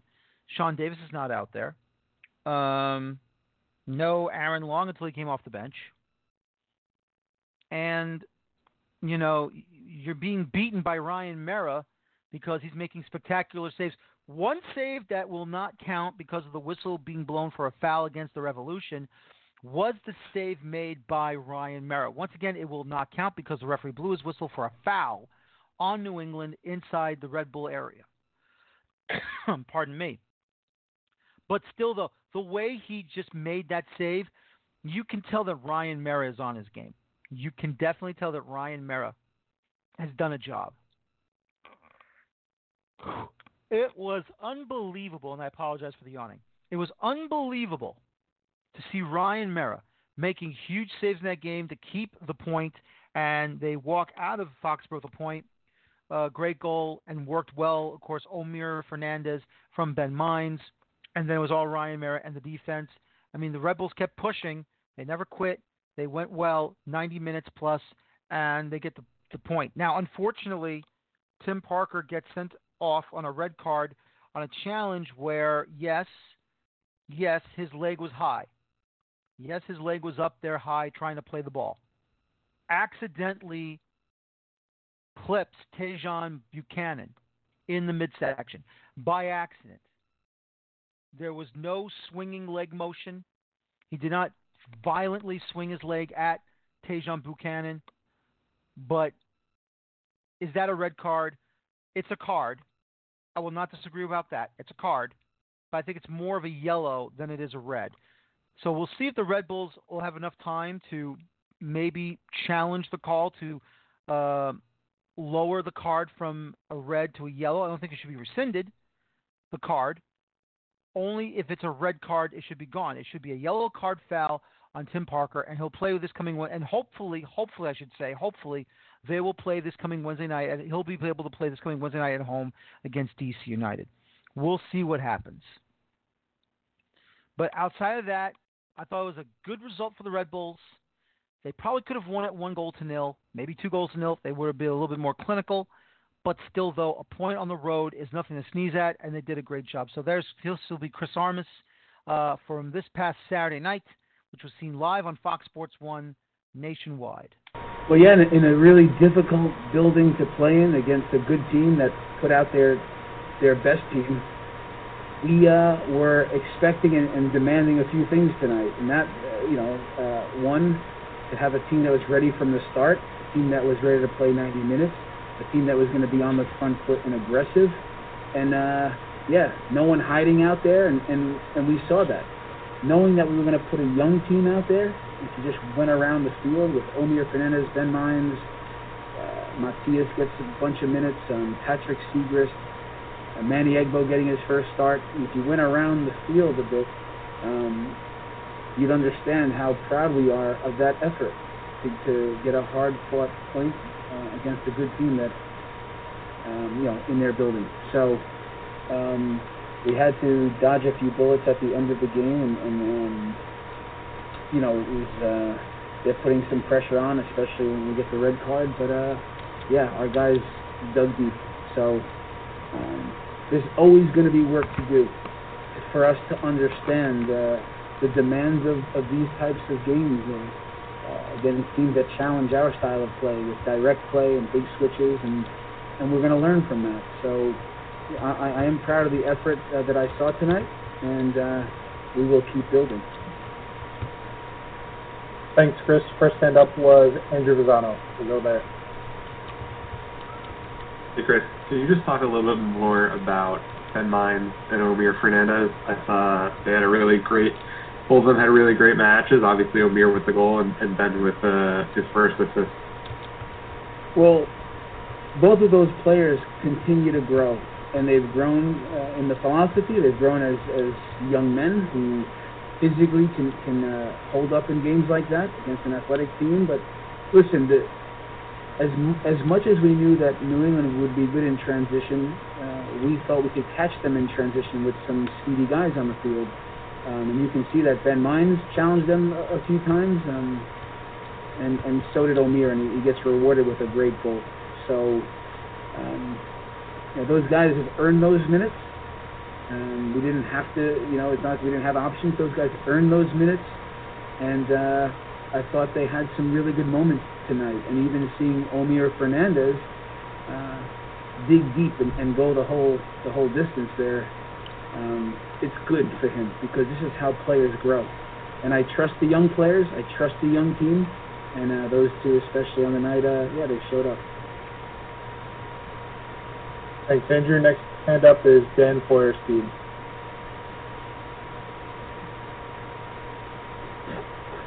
Chris, how happy are you with this performance? I know you're very upset with the opening 45 at Philadelphia.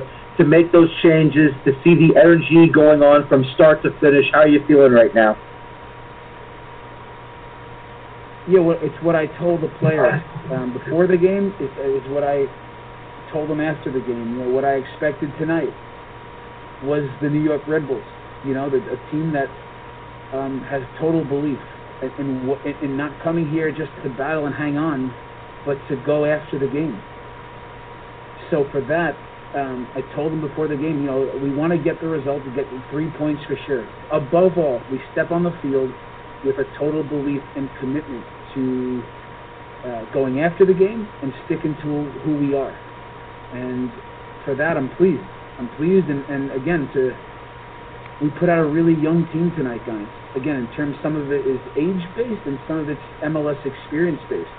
And to play against their best team and to... I don't think, at the end, we were hanging on, but we went after the game, and if we're a little bit sharper on the night, both with and against the ball, I think there's more out there for us. We had a lot of unforced turnovers, and this is a stressful thing for a team, meaning it's just you start taking pressure. We'll improve, we'll build on it. There's some positives, and there's work to do for sure. Go back to Andrew with the hand up again. Chris, not sure if you've been able to see it again, but what did you think of the red card to Tim Parker? I didn't see a replay. It seems like his leg comes up in a, probably a unusual position, and I'm assuming that with VAR and that they got that right, but it didn't look malicious on Tim's part. I think he's going for the ball, and it looks a little bit late, but you at times run the risk when you come up like that. But it seemed a little harsh at the moment, but I'm assuming they got that call right. Go back to Dan, who's got the hand up.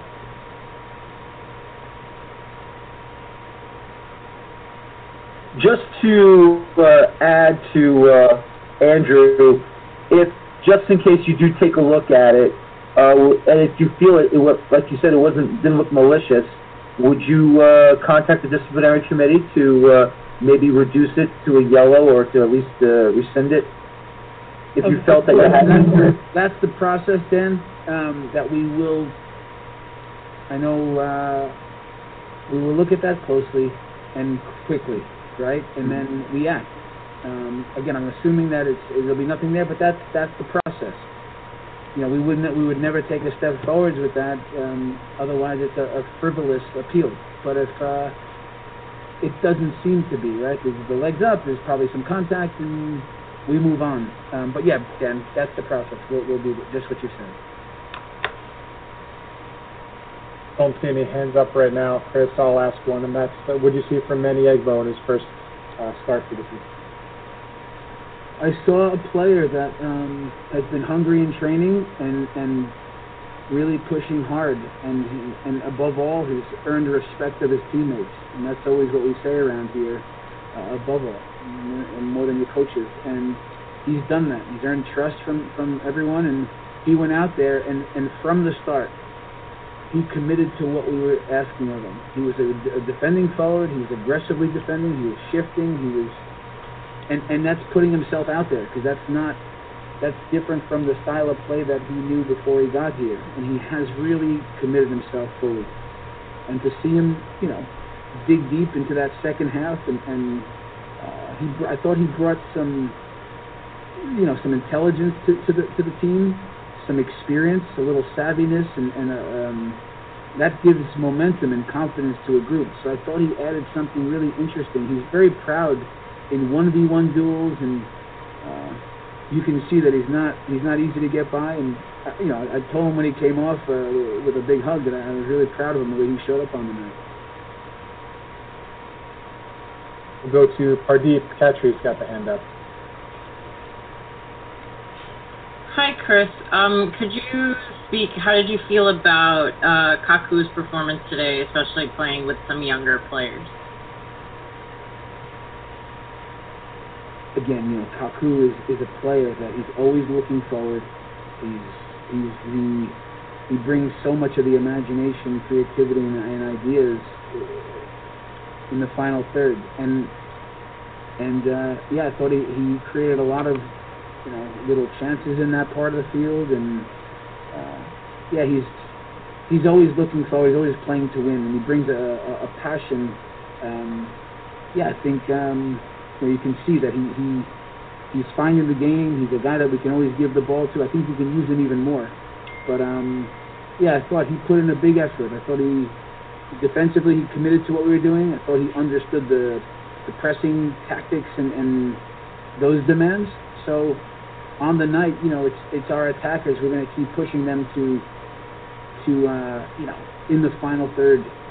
Can we get more plays right? Can we get a few more of these transition moments right? So it's not one goal in the night, maybe, or 10 shots, whatever it is, but it's even more. And he's the guy we rely on for that. So we're going to keep putting the ball in his hands, if you will. And he had a big effort tonight. Thanks. Sure.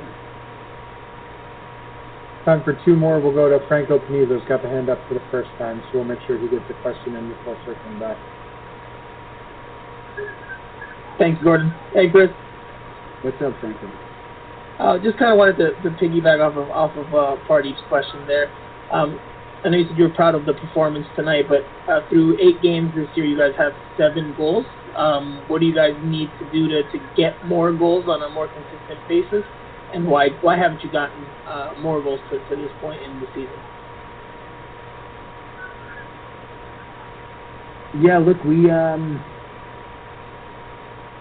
work hard at that all the time, you know, and oftentimes our philosophy is the playmaker. Meaning our defensive work, our pressing, we're still, I think, number 1 in the league, and winning balls in the attacking third. It's really what you do next in those moments. So if we just took tonight as an example, we created, I think, 10 to 15, in my mind, big moments. 2v1s on the flanks, in and around the box, having the ball at our feet. Do you stay on the ball? Do you pass the ball? How do you pass the ball? Where do you pass the ball? The timing of things. We can see that the best teams in the world understand that at a high level, and that's not so easy for us all the time. You know, it's we are a young team.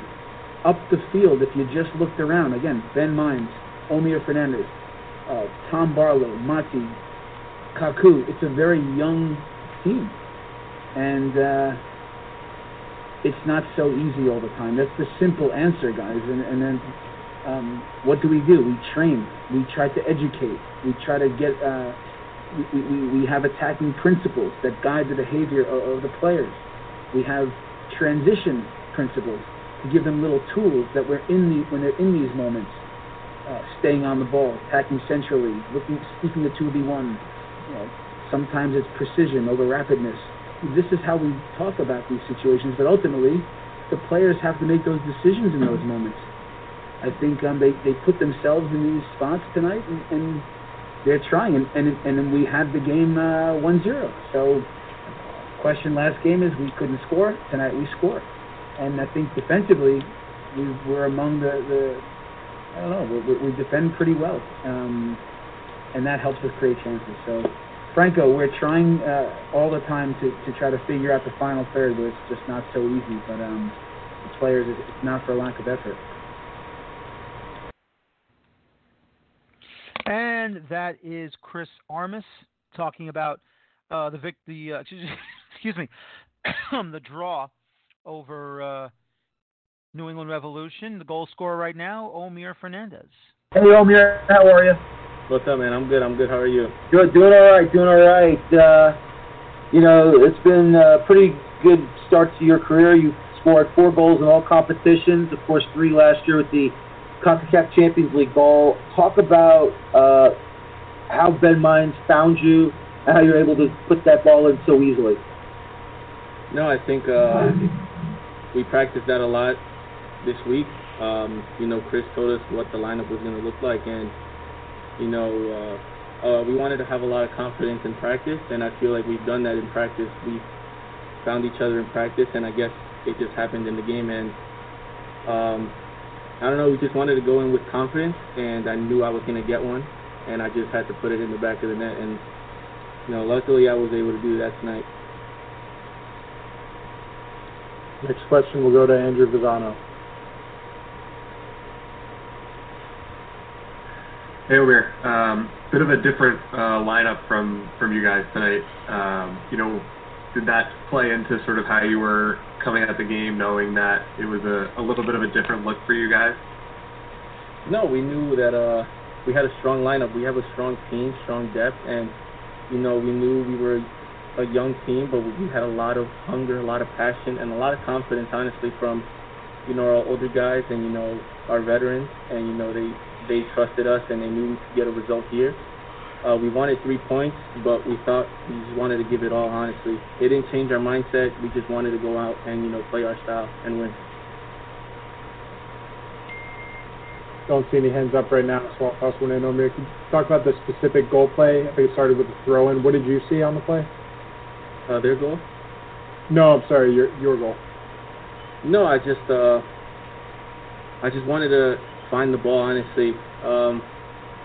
I feel like I'm a player that's good in tight spaces, and when I got the ball, you know, I wanted to shoot initially, but I saw that Ben Mines was open, and, you know, without me telling him anything, that movement, just that, you know, connection we kind of have with each other, I felt like it just happened too quick, honestly. It was just, it was too quick for me to even tell you what happened. I just remember finding myself in the spot to shoot, and when the ball left my foot, I knew it was a goal.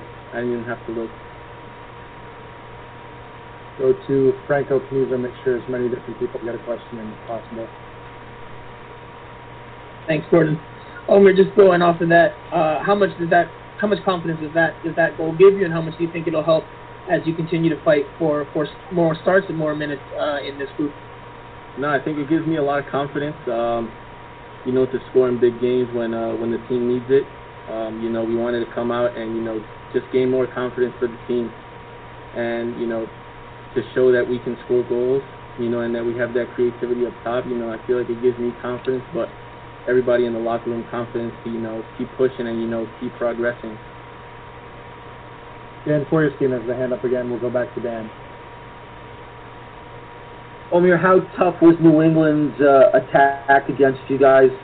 Obviously, Bo being out there really causes issues. Same thing with Bunbury. He always finds a way to torch you guys. How difficult was them against them tonight? They're a good team.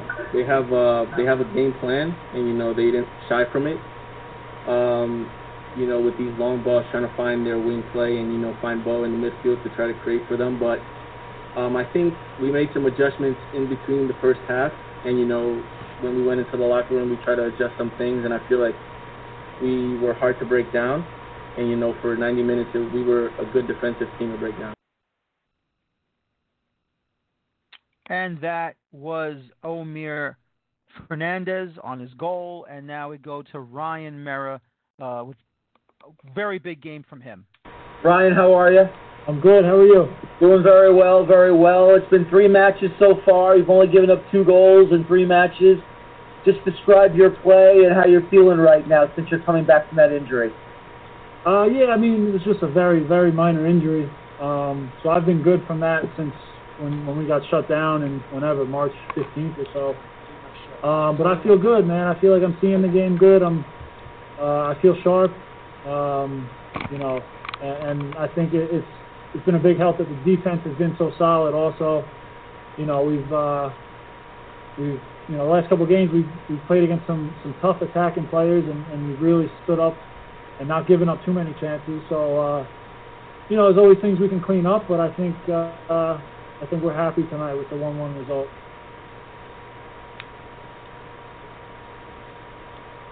Thanks, Dan. I got Franco Panizo's hand up. Thanks again, Gordon.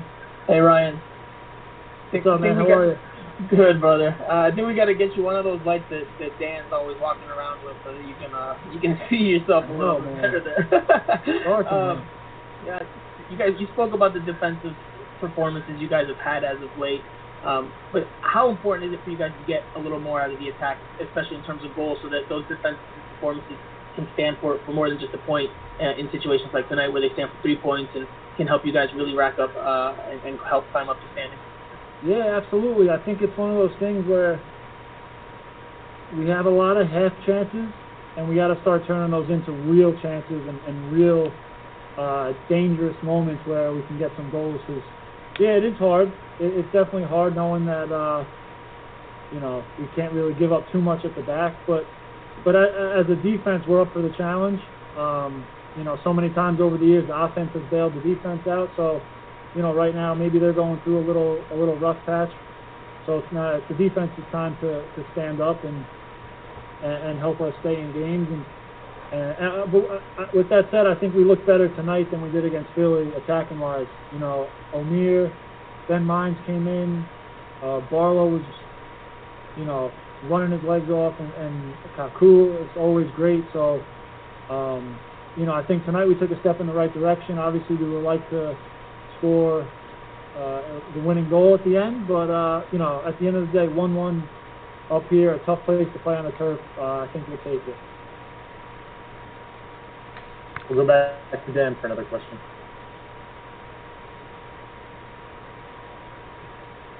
Get it at Amazon, Franco. Anyway, I'll give Gordon the stuff for you, right, if you want one.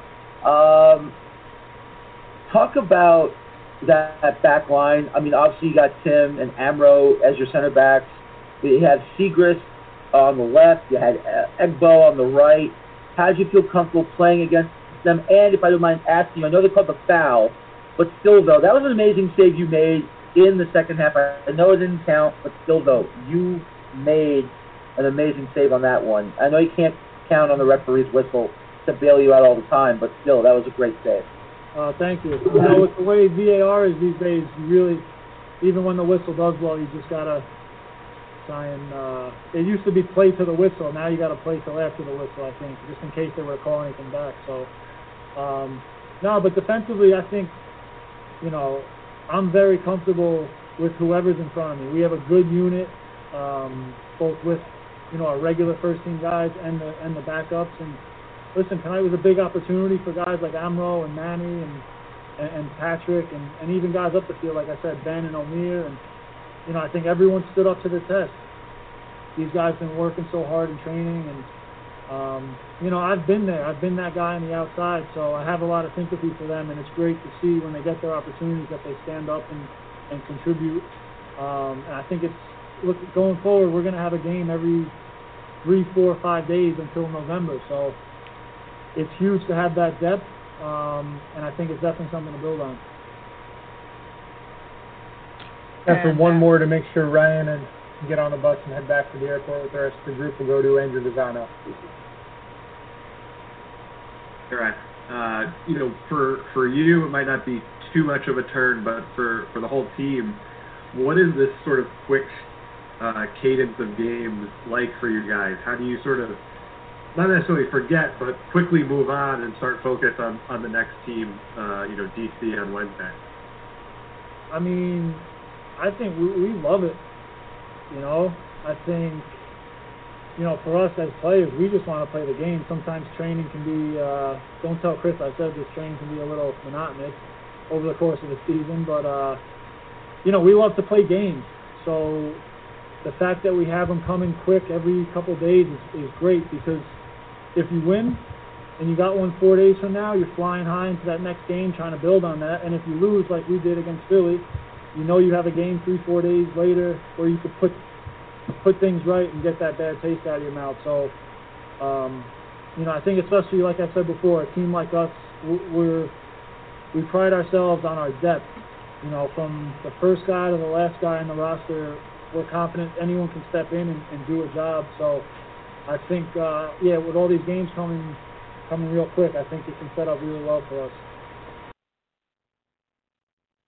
And that's Ryan Mera, goalkeeper for the New York Red Bulls.